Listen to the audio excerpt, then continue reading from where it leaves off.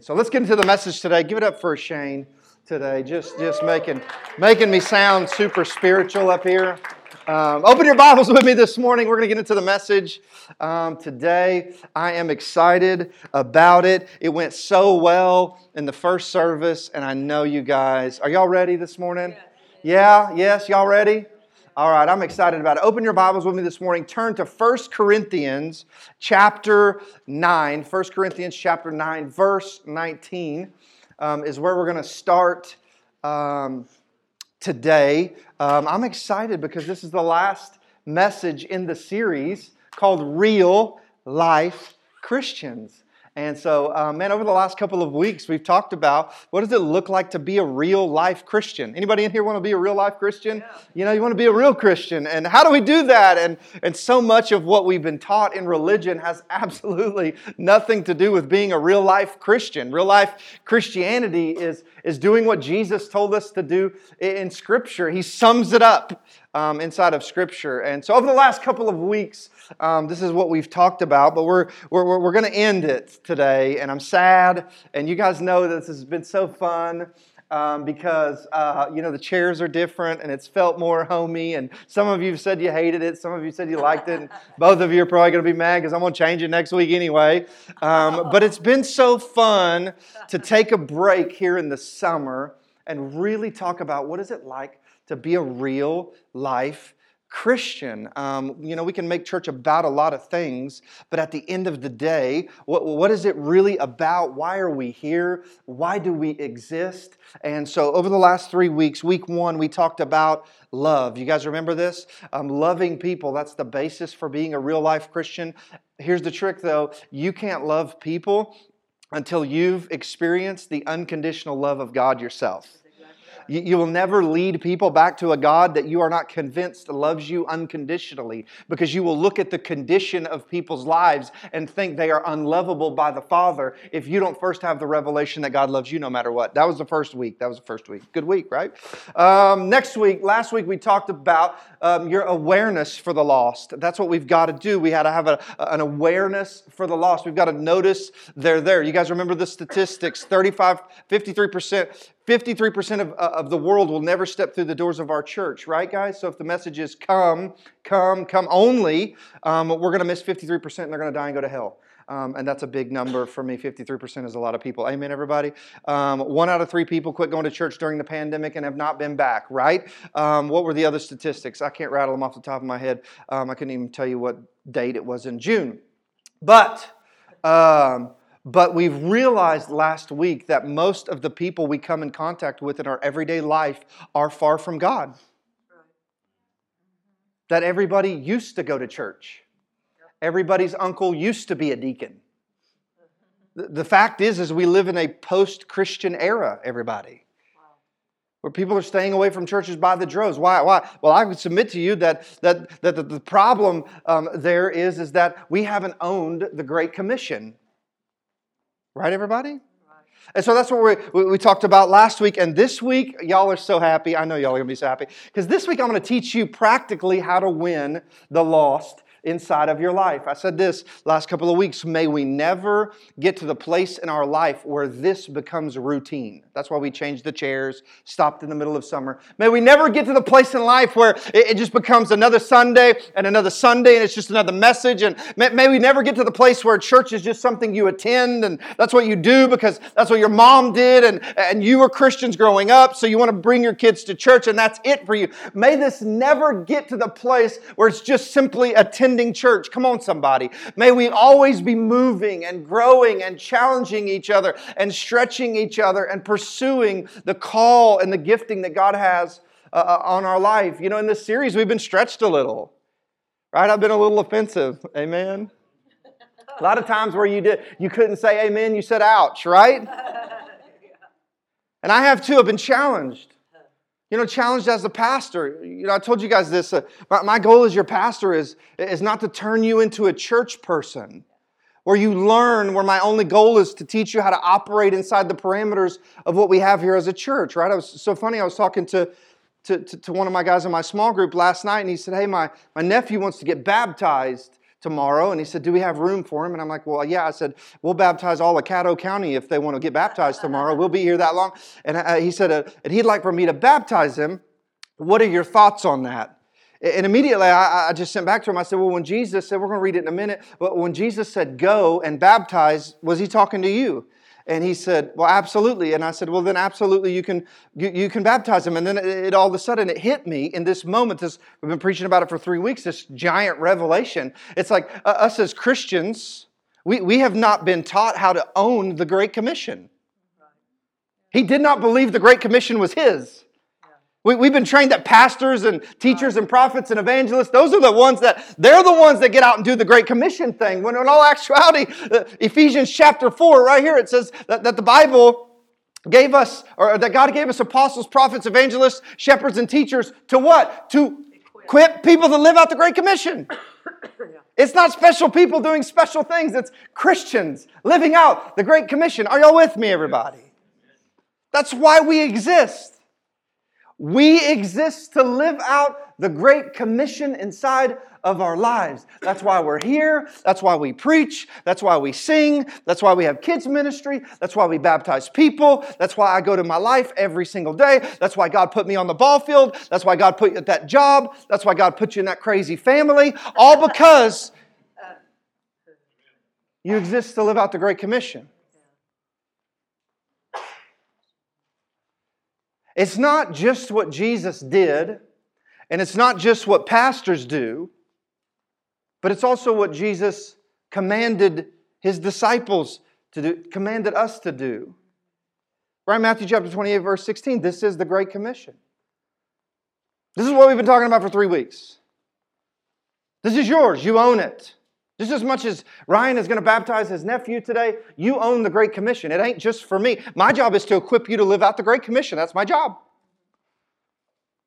It says, now the 11 disciples went to Galilee, to the mountain in which Jesus had directed them. And when they saw Jesus, they worshiped Him. I love this, but it says, but some doubted. I love that he even said that the message of the Great Commission, which is the greatest thing we've ever heard as Christians, is reserved for people who doubt also. What does that tell me today? Maybe even if you've got questions for God, even if you're like my friends that I invited next week on the ball field, that their sibling died of cancer young, and they've got a lot of questions about God, that you're still equipped and called and commissioned to live out the Great Commission inside of your life. Come on, somebody. He said, and some doubted, put it back up here, Anastasia, and some doubted. And Jesus said to them, all authority in heaven and on earth has been given to me. And then He said this word that we've forgotten in thousands of years of church. He said, go. Come on, read it with me. Go. Therefore, make disciples of all nations, because at this point in time, the message of Jesus was only reserved for the Jewish people. He said, I want you to take it everywhere. And baptizing them in the name of the Father, the Son, and the Holy Spirit. And then He didn't leave it there. He said, don't just throw up a tent, have a crusade, and leave. He said, I want you to teach. I want you to walk with. I want you to lead. I want you to steward. I want you to shepherd them and teach them to observe all that I have commanded you. Come on, somebody. That's the Great Commission. That's why we exist. That's why you exist. That's why I exist, to live out the Great Commission. And what's interesting and so cool is in this church, you guys have done such an incredible job of living out the Great Commission. 36 people in 9 months have went from death to life. We're going to baptize 8 people in the middle of summer. We got some people up in here. Come on, somebody. Living out the Great Commission. Not just talking about it, but being about it. And so here we are today. Last sermon in the series, and we've built over the last 3 weeks love, awareness for the lost. And this week my goal, because I do have a goal, is to teach you practical skills on how to share the gospel with people inside of your life. How to be a, say it with me, real life Christian. But let me start with this. None of the last 3 weeks will mean nothing. It'll mean nothing. It'll be just me wasting 3 sermons, really great sermons that I worked really hard on. if you and I don't decide that we are going to take personal responsibility for the lost people in our lives. If we don't wake up every day and go, I'm going to take personal responsibility. No. I'm not going to worry about if they hear Joel Osteen someday on TV, because Lord knows he's got more people saved than probably I'll ever even imagine. I'm not going to wait until they get to church. I'm not going to wait until they do this. I'm not going to hand it. I'm going to take personal responsibility for the people I work with who are far from God. I'm going to take personal responsibility for the people in my family that are far from God. I'm going to take personal responsibility for the people in none of these 3 weeks will mean nothing if you don't decide, and I don't decide, that we're going to take personal responsibility for the lost people in our lives. Amen, everybody? We can't relegate the gospel message and the Great Commission to someone else. God has put you in their life on purpose. God has put you at that job on purpose. God has made you their mom or their dad on purpose, their aunt or their uncle on purpose. Why? So that you can live out the Great Commission, so that you can take personal responsibility for the lost people in your life. Are y'all with me this morning? Yeah. Okay, so now that's cleared up. As I was looking throughout the Bible, I'm thinking about who can I teach about to end out this series. Who is the most evangelistic person in the Bible? Anybody got any guesses who the most evangelistic person in the Bible was? Anybody who wasn't here first service? Put your hand down, Chris. Paul, the Apostle Paul. The Apostle Paul. As I looked throughout Scripture, I couldn't find anyone to end this series out better than the Apostle Paul. Paul is cool, though. Because we think about the Apostle Paul, the Catholic Church has made him a saint. He's a really big deal, right? The Apostle Paul. And well, when you think about it, though, he's really just like me and you. Amen? How many of y'all know Paul had a past? Paul wasn't always, for those of you that don't know, maybe like, Paul, who's this Paul he's talking about? The Apostle Paul wasn't always the Apostle Paul. Once before he was Saul.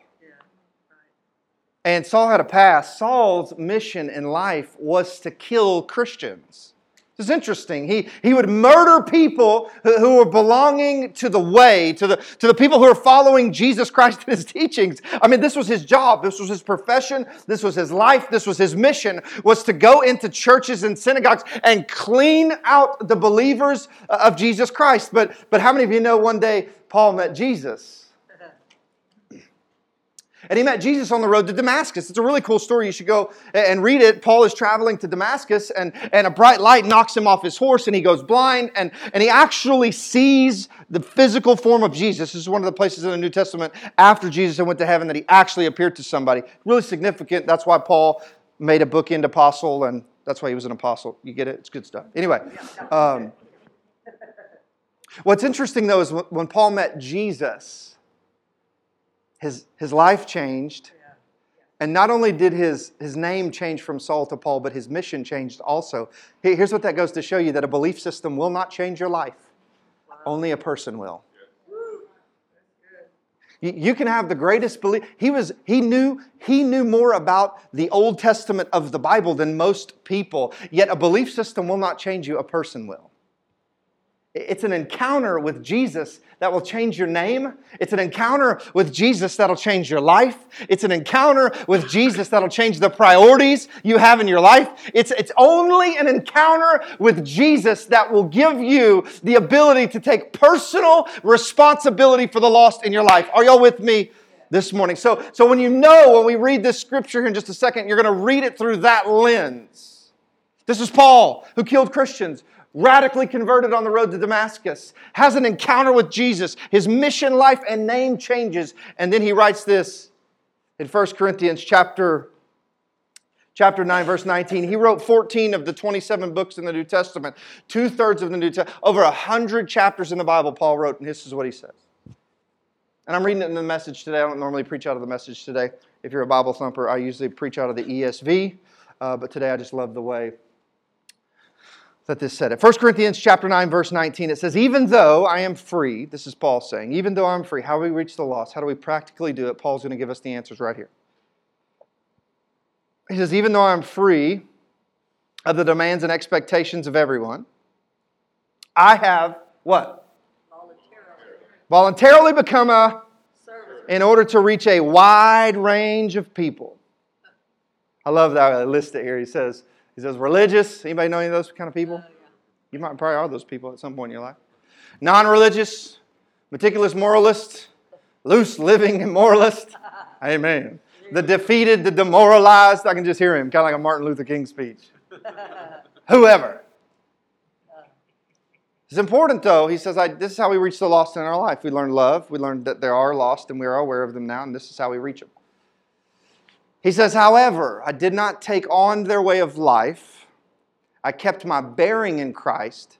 This is where it gets tricky for us as Christians. He says, but I entered their world, and I not only entered their world, but I tried to experience things from their point of view. Boy, we don't do that anymore, do we? Yeah. I've become just about every sort of servant there is. Y'all, I was raised in charismania where if you were like the man of God, you were the preacher, you were the anointed preacher. No one touched you. You had a radius, and you had people that bring you water. And the church I was working at one time, we had a guy come in, and he was a prophet, and he did not touch door handles. That was his thing. He didn't touch door handles. And I'm like, well, what's he do when he has to go to the bathroom? Does he leave the door open? Because that'd be awkward for everybody. And I asked because I thought it was ridiculous. So I asked my boss, I'm like, so what do I do? What if he needs to go to the bathroom? And he's like, man, shut up. That's just how it is. No, it's not. Paul became a servant, every sort of servant to everybody. Why? In order to reach a wide range of people and lead them into a God-saved life. This is the Apostle Paul, the greatest pastor that ever lived. And he said, I came to become every kind of servant I could. Why? Because people are dying and going to hell. That's why. I don't have time for a radius. I don't have time for people to bring me special water. I don't have time to take up special offerings. As a matter of fact, Paul rarely got paid to preach the gospel. He made tents and begged for, not begged, but just took donations every now and then. He wasn't like Peter or any of the other apostles. He did it for free. And he says, I've become you talk about evangelism, I've become every sort of servant in order to meet those I meet, to lead them into a God-saved life. He says this, I love this. He says, I didn't just want to talk about it. I didn't want to sing about it on Sunday morning. I didn't want to post about it on social media. He said, I wanted to be in on it. Not only do I know it's so good in it, babe. Not only do I love this block of Scripture, but I love Paul's heart here. Come on. If anybody who could say, I'm the man. He said, I didn't want to just talk about it. I wanted to be in. How many of y'all want to be in on it? More than even that, I even love the practicality of this passage. I love how it lays out step by step for how you actually reach the lost people inside of your life. Let's get busy this morning. Number one, how do you reach the lost people in your life? Write this down because it's going to help you. Number one is by adding value to lost people. By adding value to lost people. Look at what he says here. He says, even though I am free of the demands and expectations of everything, just so y'all know, I'm a big deal. He says, I have voluntarily became a servant to many. After the facts that we learned last week, the 1 in 3, the 53%, you guys remember all those stats? I think it would be safe to say that the overwhelming majority of people that we meet in our everyday life are lost. Amen? Yeah. You can't make the decision to add value to lost people if your only focus is on yourself. Come on, man. Right? Who do you look at in your yearbook picture? You. Maybe the girl you dated or the guy you dated. Right, babe? You can't reach lost people and add value to their life if all you're looking at in your life is how to add value to your life. How you're going to get yours. How you're going to get that promotion. How you didn't have enough money. How you didn't have enough this. How you can't do that. You're never going to be able to add value to lost people if you don't see them in your life and your focus is only on you. Every day, hey, look at me, smile. I'm your friend. Every day you have the incredible opportunity. Y'all are here today. You look good. Every day you have the most incredible opportunity to get outside of yourself, outside of your life, your problems, your junk, your lack of money, your lack of this, that, and get out and help somebody else with theirs. Every day you have that incredible opportunity to get out of your own mess. I love it because, man, I could be having a bad day at home and I get out and start serving people and adding value to people I don't know. And man, my day gets better. I come home in a better mood. It changes the way that even if they're mean or ugly or rude or upset, if I add value to them, it makes my life better. Are y'all with me this morning? One of the things I teach my kids, so I'm teaching you how to reach the lost in your life. One of the things I teach my kids is we never, say never. We never lead with our faith. We always add value first.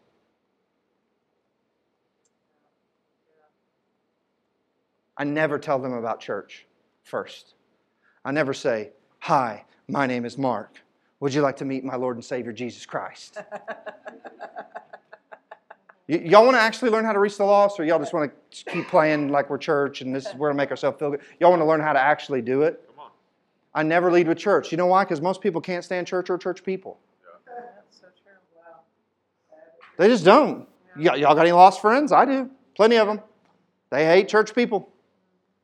They can't stand them. Most judgmental group of people I've ever been a part of.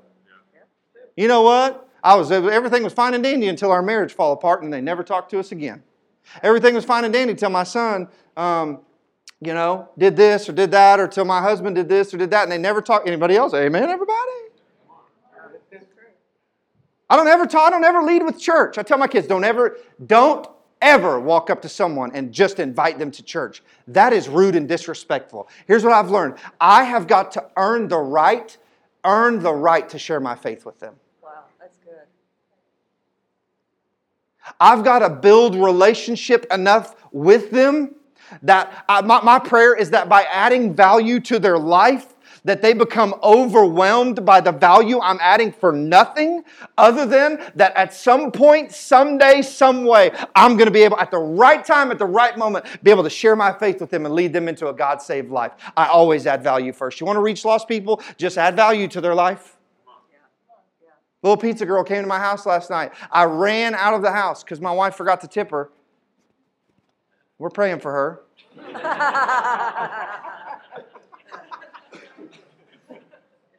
And I tipped the Domino's girl $15. You know why? I don't have 30 minutes to share. She got to go another delivery. I can't share my faith with her in 30 minutes. I can't give her an answer for the reason, the hope I have. But you know what I can do? Maybe I'm going to order pizza next week. Maybe she'll be the same one that shows up again. Or maybe I'll see her at the store and I'll recognize her. Yeah. Maybe she'll walk through the doors of this church one day. Yeah. That guy tipped really well. Don't you think people don't remember when you add value to their life? Yeah. Don't ever lead with your faith or church. Are y'all with me, everybody? That's really good. I want them to be so overwhelmed by me adding value to their life that they can't help but be open to the gospel I want to share with them. Before I share my faith with them, I must earn their respect. That's right. So I was at the Travel Plaza a couple of months ago. I saw this dad. We're trying out the warmer temperature in here for y'all because y'all seem to be crapping about it being cold in here. But I'm starting to sweat. And he had a sign and it said, he was needing gas, whatever it said, right? Traveling, need gas. And I looked over and I saw he had a wife and 3 kids with him. And I thought, oh, Lord, you teed one up for me today. This is going to be easy pickings right here, you know. That's what I think. I think that the Lord actually goes before me and lines people up to bring me in their path so I can lead them to Jesus. It's almost like I own the Great Commission. And y'all do too. Come on, somebody. Come on. And I walked over to him and I said, hey, man, how's it going? And he said, good. And I said, well, you need some gas? And he was like, yeah, and I don't ever just give money. I want to give money, but I want to hear his story. And, I got a secret agenda. I want to get him saved if he's not. And so I said, hey, man, what's going on? Why are you needing gas? And I said, I'm not trying to be personal with you. And, maybe there's another way I can help. And he's like, well, my family, we traveled down here because my brother-in-law has a painting business, or uncle or somebody that was related to him had a painting business here. And he's like, I was coming down here for a big job. He's from like Minnesota, Michigan, somewhere up in there. He's like, I was coming down here for a big job, and I brought my family with me, and the job fell through, and now we have to figure out how to get home. Oh, wow. And immediately I'm like, oh, man, I'm a dad, so I understand that. Amen? Yeah, sure. This is it, honey. We're going to be able to move down here. I've got this great job. My brother-in-law lined it up. It's going to be perfect. It's going to lead to more work. And we're not going to be in the shape we're in now, babe, I promise. And I know it's a long drive, and I know we're taking the kids, but it's going to work out, we believe, and it's going to be awesome. And you get there, and it falls apart. And I said, well, man, where are you traveling to? I think he said Michigan or Minnesota.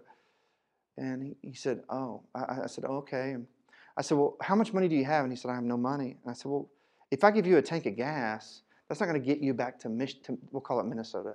Well, that's not going to get you back to Minnesota. Was it Minnesota? That's not going to get you back to Minnesota. And in that moment, I thought, if I buy this guy a tank of gas, he's just going to have to stop at the next rest stop, bust out his cardboard sign, and be defaced and demoralized again in front of his family how he couldn't provide. Yeah. And that broke my heart. Because I've been there. I don't want to stand out there and beg for gas with my 3 kids. I said, are your kids hungry? Yeah, my kids are hungry. So we went inside and got them something to eat, and I'm thinking, and the Lord's moving, and I'm like, man, it's going to be a lot of money, so I bet He's going to be open for the gospel. And so I said, hey, why don't we do this? Where do you live? I live in Minnesota. We typed it up. How many hours? What kind of gas miles your car getting? It gets this to the mile. Okay, well, cool. It's going to take you 4 tanks of gas to get there, and you're going to need some food on the way. So here's $250 or $300. I can't remember how much it was. I'd just gotten paid or gotten blessed or something, and it was awesome. And I said, I don't want you to have to stop again. And tears were rolling down his face, and I put gas in his car. I'm pumping his gas for him. And Middle Eastern looking guy. And pumping gas for him. And as I got about halfway through the tank, I leaned over and I said, hey, are you a believer? And he said, I am. And I said, boy, didn't God show up for you today. And I said, would you mind if I prayed with you? And he said yes, and I was about to grab his hands, and then he was getting his kids out of the car. And we circled up around that gas pump, and I prayed that God was going to bless him, and how God sees his family, and God always provides for his family, and how God sees his children, and his children are called, and great and mighty are they, and man, just God's going to provide for them. This is just a way they never have to be worried about being in lack. God's with them, and all of that, because all I was trying to do was find out whether or not I was going to get to see this man in heaven again. I wanted to add value to his life before I shared my faith. Are y'all with me this morning? I know that's a long story, but I hope it helps you remember that you've got to add value to lost people. You want to reach them, you've got to add value to lost people. By adding value doesn't have to cost you anything. It don't cost you nothing to compliment somebody. Amen? My little Grace, I was so proud of her. She told me the other day, she said, Dad, I complimented my teacher every day this year. Huh? We was at Lucille's the other night, and the waitress walked by, and Grace goes, so awkward. Kind of caught me off guard. She's like, I like your hair. And I was like, well, praise God. She's probably going to soften her up a little bit, and I'm going to find out whether or not she believes in Jesus. Well, it's a family thing. We tag teaming up in here. Hey, I'm telling you, I'm teaching them how to get people saved. It can cost you absolutely nothing. Here's what I want you to write this down. Here's your goal this week. Your goal this week is to compliment 5 people that you do not know and can do nothing for you. That you do not know and can do nothing for you. Like your shoes, bro. That was the shirt you got baptized in. Pretty awesome. You still got it. I like your hair. The red. I like the color of your hair. It's pretty cool. You know what? I'm excited for you, brother. Wife's getting baptized today. You did that. You brought your family to church. Praise God for you. See how easy that is? Imagine what it would do to somebody you didn't know. Here's some practical steps. I've found by complimenting someone, it softens their heart. It starts the conversation. That's all I'm trying to do is have a conversation. Y'all want some acronyms? That's what y'all wanted last week. I'm going to give you some acronyms. Here we go. Number one is SEE. S-E-E. Write this down. S-E-E. Smile, eye contact, and enthusiasm. Works for reaching people for Jesus and job interviews. Huh? Hey, listen. Life sucks sometimes, and if you're not careful, you'll forget to smile. Yeah, that's true. I will forget that I've got reasons to smile. About every 5 minutes. Right? It's even worse now. You get in a car and you watch your gas gauge. You're like, oh, I just put $150 in this thing like 3 days ago. Start making these kids go to work. That's right. I make them walk, ride a bike. Smile. Be happy. Remember I told you guys about the prayer warrior ladies that were walking around the hotel with the vests on looking like this? And I was like, please take, it said, how can I pray for you on the back of their vest? And they were like this. More like they were like, how can I cast the devil out of you? More like pray for you. I'm like, would you just please smile? Last time I checked, smile, eye contact, enthusiasm. Last time I checked, I've been to Iraq. You been to Iraq, brother? These people got a lot of things to smile about today, don't they? Ain't nobody trying to kill you. Nobody's kidnapping your family. Nobody's cutting your fingers off. Your kids aren't playing in a big pile of trash. You've got lights. You had enough gas to get yourself to work, to church. Today, you're here. You're probably going to go eat lunch with everybody. Last time I checked, you got a lot. You're going to go to heaven forever and ever and ever and be reunited with those who went before you. Last time I checked, y'all got something to be happy about. If you got all the problems in the world, at the end of the day, the fact that I'm saved and I'm going to go to heaven and I'm going to spend eternity in heaven with Jesus, worshiping around the throne, if that's all I got to be happy, that's enough. To smile when I walk around. To make eye contact with people. Here's the next one. Smile, eye contact, enthusiasm. The next one, this one's for you, brother. The next one is Fords. He's like, man, I finally sit on the front row. Hey, this is a good way. Conversation starters. This is what I'm talking about. This is how you start it. Number one, ask them about their family. You guys live here? You guys from around here? What's your family? Occupation. Hey, what do you do for a living? I used to hate that question when I wasn't owning the Great Commission. When I was a career pastor, when I go on vacation and someone asked me what I do, I'd be like, I'm a car salesman, I'm a roofer, Why? Because I didn't want to have to share the gospel with them. Family, occupation, or recreation. What are y'all? Oh, y'all are out to yeah, y'all come out here a lot. Yeah, we come out here. Right? Ball field. Ball field's the greatest ministry in the world. Everybody in that ball field needs Jesus. Including me. Brianna has to remind me where I'm at and who I am, It's like, don't forget you're a pastor. Like, these people are no different than me. Don't you put that evil on me. Don't you put me on that pedestal. I'll beat that guy down just like it. Anyway. Family, occupation, recreation, dreams. Hey, what's your dreams? What's your dreams? I had a guy sitting here last service, and I go to breakfast with him. He asked me to go to breakfast. I go. I said, hey, man, can we go to breakfast? Sure. So I go to breakfast at Jerry's. And I said, you ever notice that every time I meet with you, you're talking about you? And he's like, yeah. And I'm like, yeah. It's because I want to hear your hopes. I want to hear your dreams. Because I want to. Are y'all with me? Yeah. Yes. And then school's an easy one. Where do you go to school? Where do your kids go to school? Mom translates across every language, socioeconomical background, everything in the world. Just start talking about your kids. Okay, here we go. Number two. This is the hard one. How do we reach the lost? Number two. You got to include everyone. You got to include everyone. Paul pretty much does it in verse 19 right here. He says, even though I am free of the demands, he pretty much lists everybody. He says, whoever. So in order to win the lost, you got to include everybody. And you would say, that's pretty easy.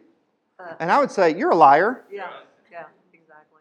Say this with me. Say, God loves me. God loves me. Say, God loves you. God loves you. Oh, thank you guys. Say, God loves people I don't like. God loves people I don't like. Say, God loves black people. God loves black people. White people. White people. poor people, Poor people. gay people, Democrats, Oh, Democrats. Republicans. Republicans. Y'all with me? Yep.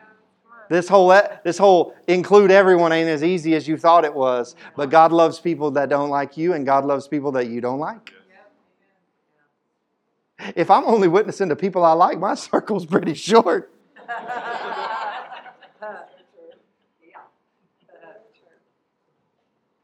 Last time I checked, John 3:16, the most famous scripture in the Bible, it said, "For God so loved the world that whosoever believed in Him would have eternal life and not perish."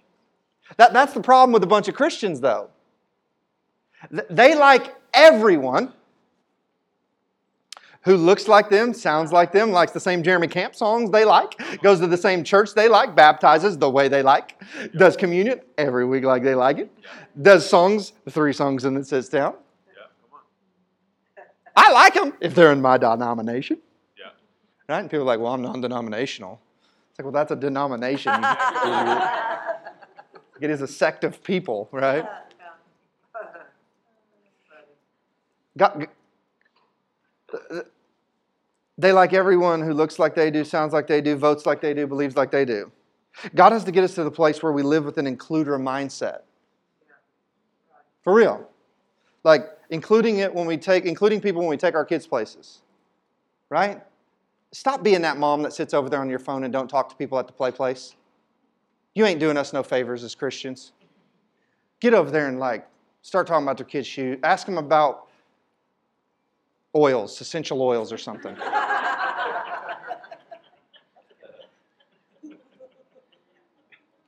Include people in the line. That means I got to include people in the line in the quick shop. This is easy. Look behind you. If somebody's got something you can afford, buy it for them. Yeah. Right? Because I got to add value first. Yeah. I got to add value first. I will go out of my way. I include people in my life, and this is something, and I'm going to try and toot my own horn because there's a bunch of things I do terrible in life. But I'm especially intentional about including people in my everyday life that don't look like me, that don't have the same color as me. I'll just say that. I have a friend that's a black guy, African American, and I said, man, how do I do this? He says, tensions were high a year or so ago, right? I said, man, how do I do this well? He said, well, every black person you meet, make it a point to talk to him. I said, why is that? He said, because all of my friends and me, he said, we presumptively assume that black people or that white people are walking around thinking they're better than black people. Wow. Really? Yep. We've got to live this way with this includer mindset. God loves me. God loves you. God loves everybody. Even if they don't look like me, vote like me, sound like me, believe like me. Are y'all with me this morning? I love this includer mindset. We were at Pensinas, and we were eating lunch, me and my wife and one of her friends, and our food was coming about the time. No, I think they brought somebody's food, and we was all hungry and trying to eat, and you can't everybody eat unless you pray, and we're them kind of Christians, and so we were like waiting on that last. We were trying to pray after the first plate came, so we didn't have to wait like on somebody had some screwy order anyway. And so about the time we were praying, my wife looked up and the waitress had the last plate, and she was about to hand it to us. And she was politely standing there, not trying to interrupt our prayer. And I said, I looked up and I just stopped praying. And I said, hey, yeah, great. You set it down. She said it down. I said, hey, whoa. Is there anything you need prayer for? And she goes, yeah, my son. Oh, wow. And I said, okay, what's his name? She told me his name. And she said, I don't want to go into it, but he's just making some decisions. And you can immediately see her face change. And here we are at the table, Pensinas. We're holding hands. And we're pleading the blood of Jesus over her son, that he's going to come to know God, that he's going to start making right decisions, that he's going to blah, blah, blah. That he's called. I'm praying the paint off the walls for this lady's son, like heaven is real and hell is hot. And I get done, and she's got tears running down her face. And she said, thank you so much. I said, I want you to know God sees you. Not only does God see you, but God sees your son. Why? Because you include them. Yeah, so good. You want to reach lost people? Just include them. Just include them in your life. You want to be like Jesus? It's not rhetorical. You're no more like Jesus than when you're including people. That's true. That's so good. When you have a greater desire to connect with lost people than you do to correct lost people. Oh, wow. That's good. When you have a greater desire to connect with them rather than correct them. Hey. God doesn't change us in order to accept us, does He? No. He accepts us in order to... Change us. It's good. Right?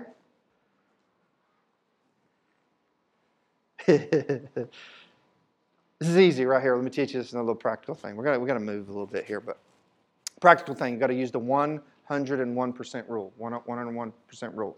Okay? Here's what we do as Christians and as people. We typically find the 1% we don't agree on, and then we give it all our effort. Yeah. Yeah, that's true. Right? We find that, well, I believe in praying. Well, I don't. Well, let me tell you about that. Yeah. Right? You see that bumper sticker on their car, and you're like, I'm about to... We do. We find the 1% we don't agree on, and we give that all our effort. Here's what we got to do if we want to reach lost people. We've got to find the 1% we agree on and give that all our effort. Yeah. And let the rest of it go. Yeah. Yeah. That's good. Come on, it's the 101% rule. When I live like this, when we live like this, here's what it means. It means that there's never a Sunday that goes by that I'm not cashing in on my relational value that I've added to their life, or I'm not inviting them to come to church. Right? Cashing it in. There's not a small group night that goes by that I'm not trying to cash in that relational added value to get them to come to small group. Why? Because they're going to get to meet Ryan, and they're going to get to meet Aaron, and they're going to get to meet Kyle, and they're going to get to meet my guys. My guys will walk with them, roll with them through thick and thin. I tricked the guy into coming to small group last Wednesday night. Tricked him in there, bro. He just came by my house. I was like, oh, man, I've been trying to get him to come forever. I was like, hey, man, come up to church with me. I got something for you. He's like, oh, all right, cool. So he came to church with me. I was like, hey, man, it's men's group tonight. You can't leave. Oh, my God. Didn't I, Ryan? He sat there, and he goes, well, I'm just here because he kind of tricked me to be here, to be honest with you, man. But he needs it. Yeah. I'm going to cash in on that value. I'm going to cash in on that relational equity. That's what we're doing next week. I want y'all to have fun. I want your kids to have fun at this. But that's the only reason I'm doing this. I want my kids to play on the blow-ups and do all the things. That's great. But the really reason I'm doing this is so that you can have ammunition to invite your lost friends to come to a church organized function that they wouldn't normally come to. That's the only reason I'm doing it. In hopes that when they come, they'll be disarmed a little bit. Then they'll walk through the door. They'll check their kids in, and Aaron and Megan will be taking care of their kids. And then I'll be in here, and I'll be preaching the gospel to them. And they'll get saved and radically transformed. And then they'll learn to own the Great Commission. And then they'll go out and they'll get somebody else saved. That's the only reason I'm doing it, everybody. Amen.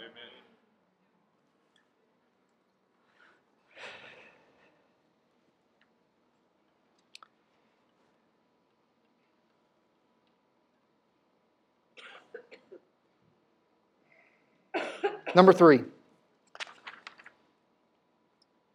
You've got to enter their world. Go to the dark side.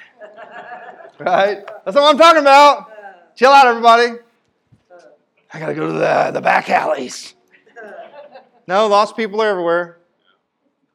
But the really cool stories are in the back alleys. The really cool stories of the ones who are forgotten and marginalized, they're in the back alleys. He says, I kept my bearings in Christ, but I entered their world and I tried. I tried to experience things from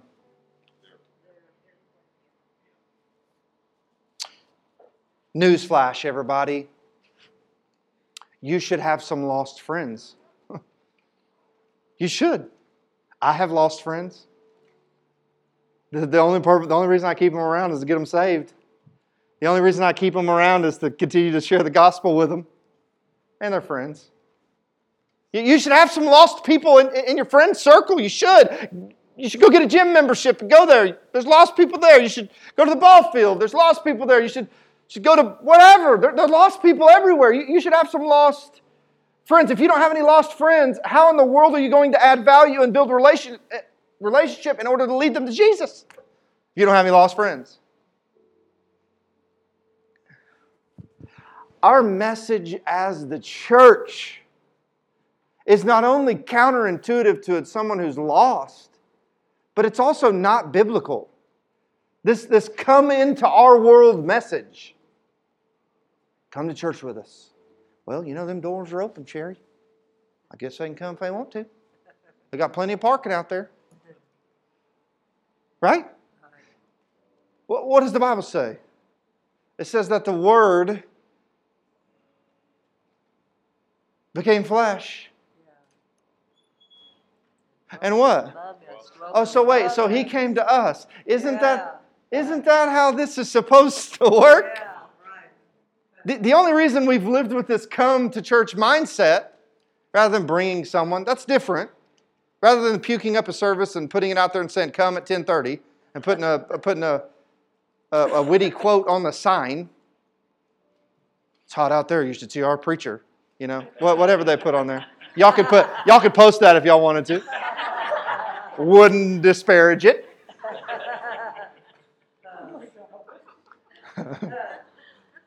When's the last time you ever posted about the preaching, Linda? I'm just kidding. Today. I don't really care. Today. Okay, well, praise God. Okay. Listen, this is the reason this message of come was created. It was created by religious people to push the personal responsibility of the lost back onto the lost and not on us as the church. We've made this place a place to huddle up, shout and scream and holler and run around. It was created to shift the personal responsibility of the lost off of us as the church and Christians and onto them as the lost. Right? Well, the invitation's there. Question. If they're lost, how are they going to find themselves?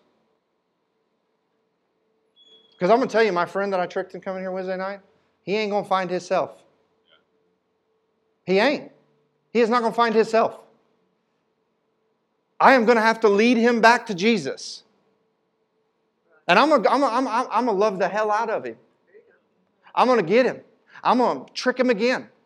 I'm going to keep loaning him $20 every time he asks me for it.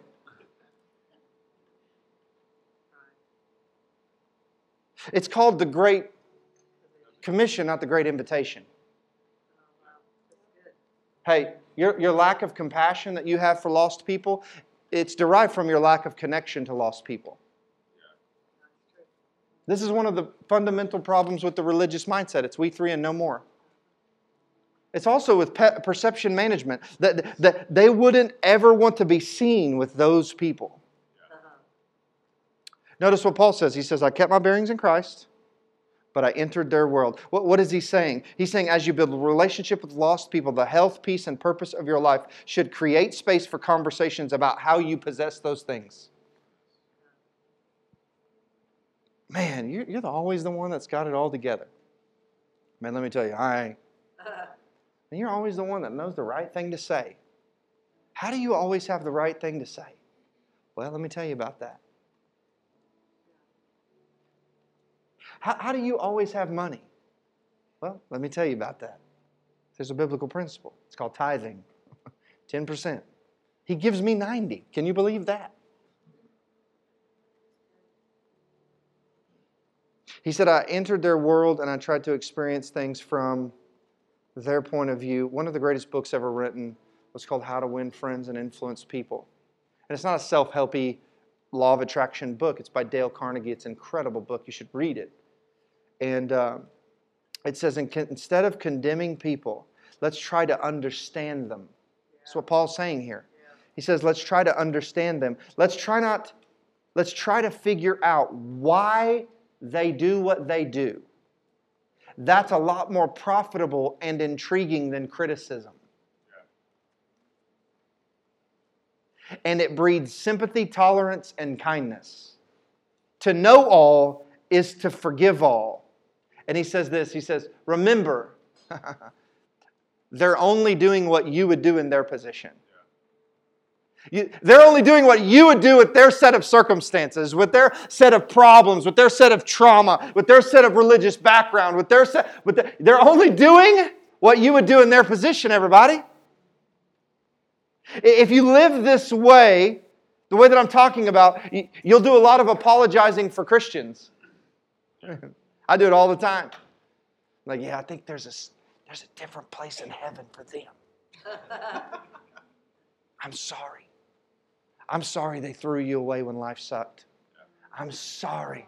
I'm sorry they burned you down when you confided in them and told them something that was on your heart. I'm sorry they betrayed your trust and looked at you with judgment. I'm sorry. They are not God.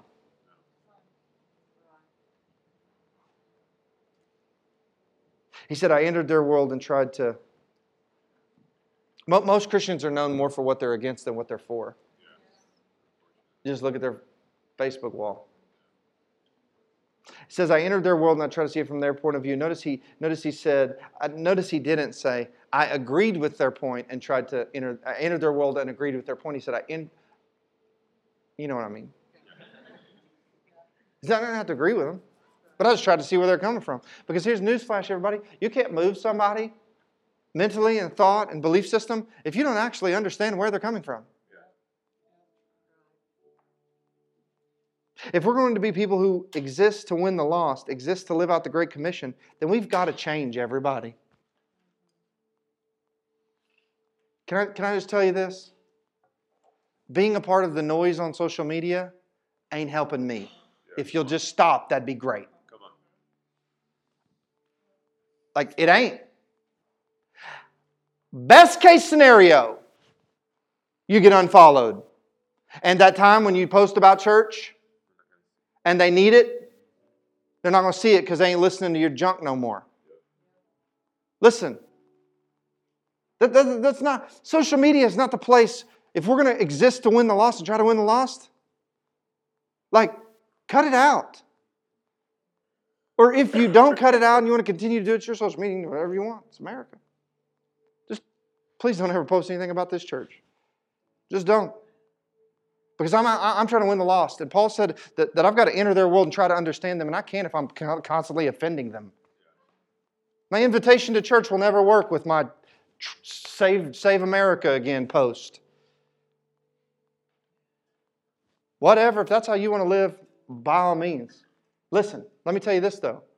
I am the most, you won't find, and y'all, people that know me will tell you this, you will not find a more pro-life, pro-gun, pro-freedom, pro-democracy, conservative Christian, pro-man and woman in marriage person than I am.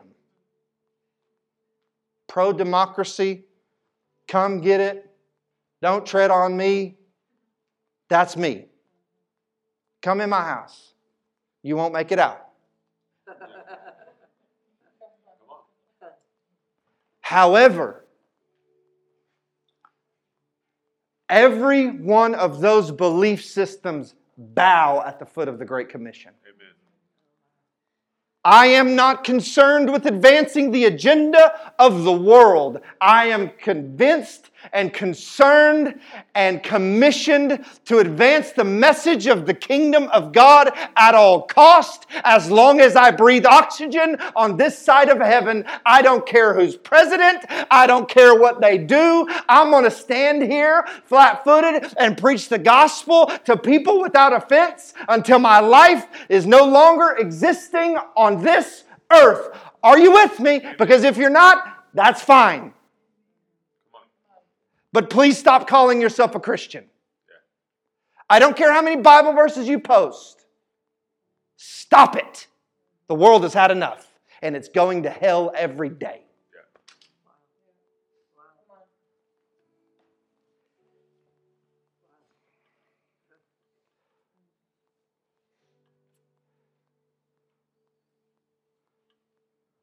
Maybe this is new for you.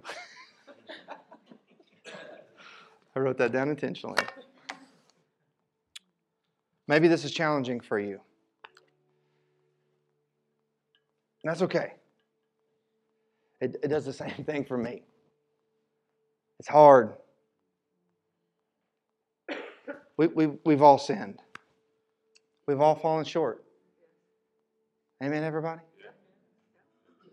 And there was a day where I had to repent Repent.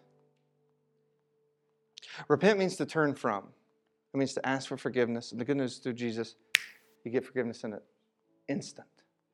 But I had to repent for living life counter to what I just preached to you as a Christian and even a pastor. I had to stop and get on my knees and say, God, break my heart for the lost people. God, help me see them. For 9 years, the only person I ever led to Jesus was on a platform.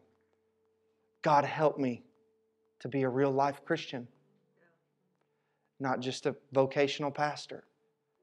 And I wonder if you're here today and you say, Pastor Mark, I need to repent too.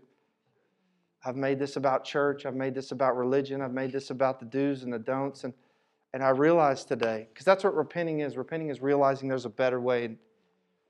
There's God's way. And Pastor, I'm sorry, I haven't existed for the lost, and I've been selfish in my pursuit of Christianity, and I've served a belief system and not a person. And I really felt like this in my spirit when I was finishing up this message this morning. I felt like giving us an opportunity to just repent, to just tell God we're sorry. Because here's the thing, guys, for 3 weeks we've been hitting this, and we're going to go on from here. And this can either be a message series that was great and moved you emotionally during the moment and go flat and never make an impact on your life, or we can repent and ask God for change and change today. We can live different. We can be real, say it with me, life Christians.